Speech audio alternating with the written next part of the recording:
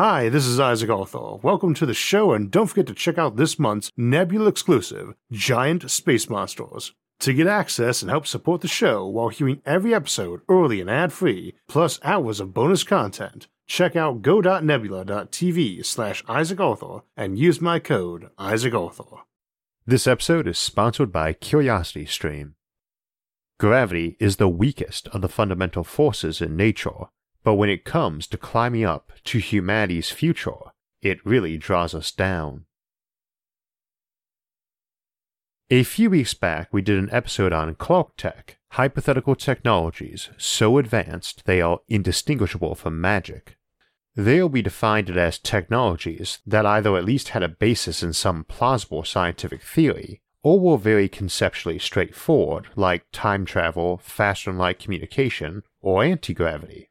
That was a survey episode covering many of these technologies quickly, and we did a poll on the SFIA community tab to see which one we'd look at in detail first, and anti-gravity won hands down. Fortunately, it's a technology that requires very little introduction, as both anti-gravity and artificial gravity are staples of science fiction, and today we'll look at both some of the science that might allow either version, or a close approximation of them, as well as some less obvious, but powerful applications of gravity control, like blowing up planets. Gravity manipulation is an interesting one from a scientific perspective, because while we really have little on the table to allow it, it's also a very poorly understood force, which is ironic since it was the first of the four fundamental forces in nature we humans learned about, even before Isaac Newton and his fabled apple falling on the head experience. Any projectile weapon, from a spear to an arrow to a rock, experiences the effects of gravity, and we've been compensating for those effects since well before we were hunting mammoths. These fundamental forces are quite different from each other. The strong nuclear force that binds quarks and nuclei together is over 100 times more powerful than the electromagnetic force that binds electrons to their atoms and atoms to other atoms, and 1,000,000 times stronger than the weak nuclear force, which is involved in radioactive decay. But gravity is more than 1,000,000,000,000,000 times weaker than even the weak force, and unlike them, it only has an attractive component. The notion that gravity might have a repulsive counterpart, anti-gravity, is hardly a new one, and it's been popular to look at the expansion of the universe, which results from the decidedly mysterious dark energy, and ask if maybe that's it. Fundamentally, gravity is weird stuff, arguably a fictional force under Einstein's general relativity, and elusive at the subatomic level when we try to merge it with quantum mechanics to obtain a proper theory of quantum gravity. As is, we can manipulate or simulate gravity a little bit, as we regularly talk about rotating habitats that achieve it by centrifugal force or spin gravity, and we can do it by constant linear acceleration too, since under general relativity, gravity is indistinguishable from acceleration. This includes the reduction of gravity as well, as you could place a spinning ring on a high gravity world and feel lighter on it, for instance. This is very real too, not a partial imitation like magnetic levitation or boots. Folks often wonder if spinning is really the same as gravity, and forget that all those weightless astronauts in space are only a few hundred kilometers up. At that distance, gravity has barely diminished. Instead, the astronauts are orbiting, spinning around the planet, and it fundamentally is the same principle. Of course, practical anti-gravity or artificial gravity would often be enough too, so something like a compression suit with magnets might allow folks to walk around a spaceship without experiencing as many of the issues with day-to-day tasks or their health. Some folks have theorized it could be possible to convert the electromagnetic force into the gravitational force, but reports of anti-gravity in superconducting experiments have regrettably turned out negative. We also have some tricks we can do with supercondensed matter, such as micro black holes, or possibly dark matter, if we learned how to manipulate and gather it up, to create high gravity without needing to pile regular mass in one place where it will want to interact with things. We can also potentially lower gravity in a similar way, by placing a big chunk of matter above some high gravity spot to lower it. There's definitely a window for a better understanding of gravity that might allow us to generate it artificially, or find some repulsive version of it, and perhaps dark energy will offer that to us if we understand it better. This has some very powerful implications too. In fiction, this technology tends to be used for letting the crew walk around a ship rather than floating, or levitating heavy loads, or let people fly, or some focused beam or gravity laser equivalent, which is often what is said to make tractor beams work in sci-fi. All would be very useful, of course, especially the latter. I'm not sure what we call a gravity laser. A grazer is normally a gamma ray laser, but I think some authors have also used it for a gravity laser. Regardless of its name, such a device would be super handy. A big repulsor beam is a nice defense against both high-speed space debris and actual attacks, and is at least one way to make a force field. As we discussed in the episode Force Fields, even if you didn't do a classic sci-fi shield, you could be using such a beam and a good detection system to selectively target incoming objects, or even just swing around a conventional shield, that is, a big thick slab of mass. So it would be handy for ships moving very quickly through space, but it's also handy for pushing them up to speed too. We've regularly contemplated using stellasers to push against reflective sails of ships to accelerate or slow them, and indeed this is a type of repulsor beam, though not a tractor beam you can pull stuff towards you with. A gravity laser would be nice for that, since it would let you slow ships moving away from you, not just ones moving towards you, or pushing them away faster. You could also use it to push debris out of the way of your interstellar vessels too. Also remember, since we're accelerating or decelerating ships, that gravity and acceleration are effectively the same.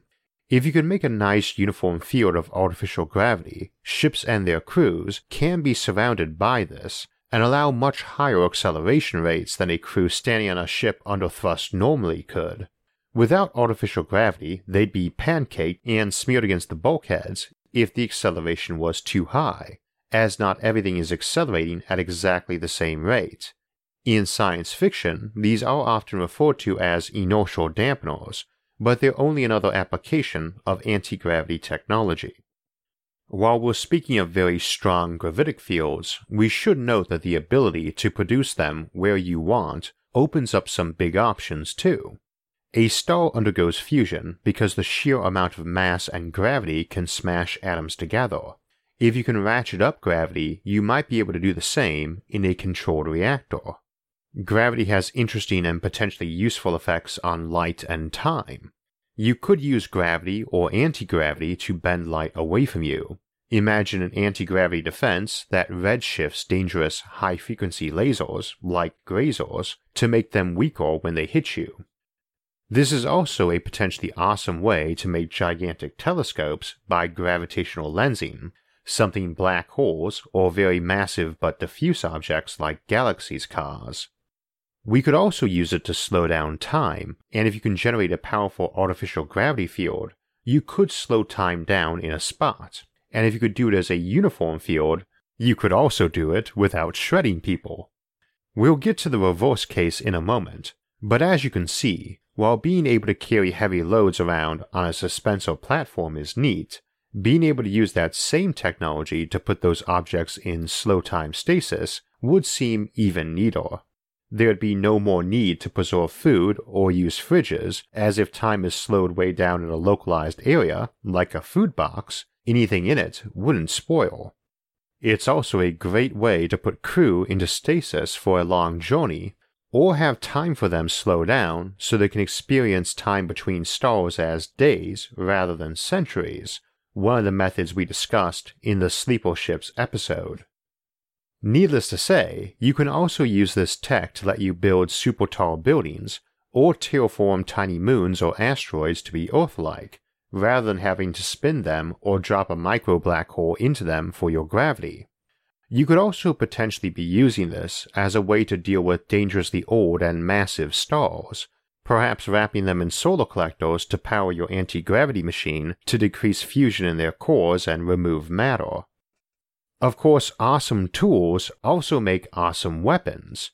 You might be able to adapt it into a method of detonating stars by ramping up their gravity, or crumpling a spaceship or even a planet like an empty beer can.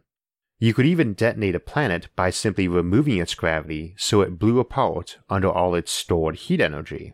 Scaled up large enough, you might even be able to use it to fight the expansion of the universe, dragging galaxies back towards you that dark energy is pushing away. We also can't rule out, even though it would be at odds with our current, admittedly limited understanding of gravity, that you might be able to make a material that just blocked gravity, akin to the anti-gravity paint, Cavorite, in H.G. Wells' The First Men in the Moon. At the very least, if one can produce anti-gravity or just artificial gravity, you could effectively nullify external gravity, but it would be neat to have some material that did it like Cavorite. Suddenly you can make big floating cities without needing to rely on buoyancy, active support, or any of the other methods we looked at in Cloud Cities. Construction becomes a lot easier and simpler too. It also means you can build impossibly big.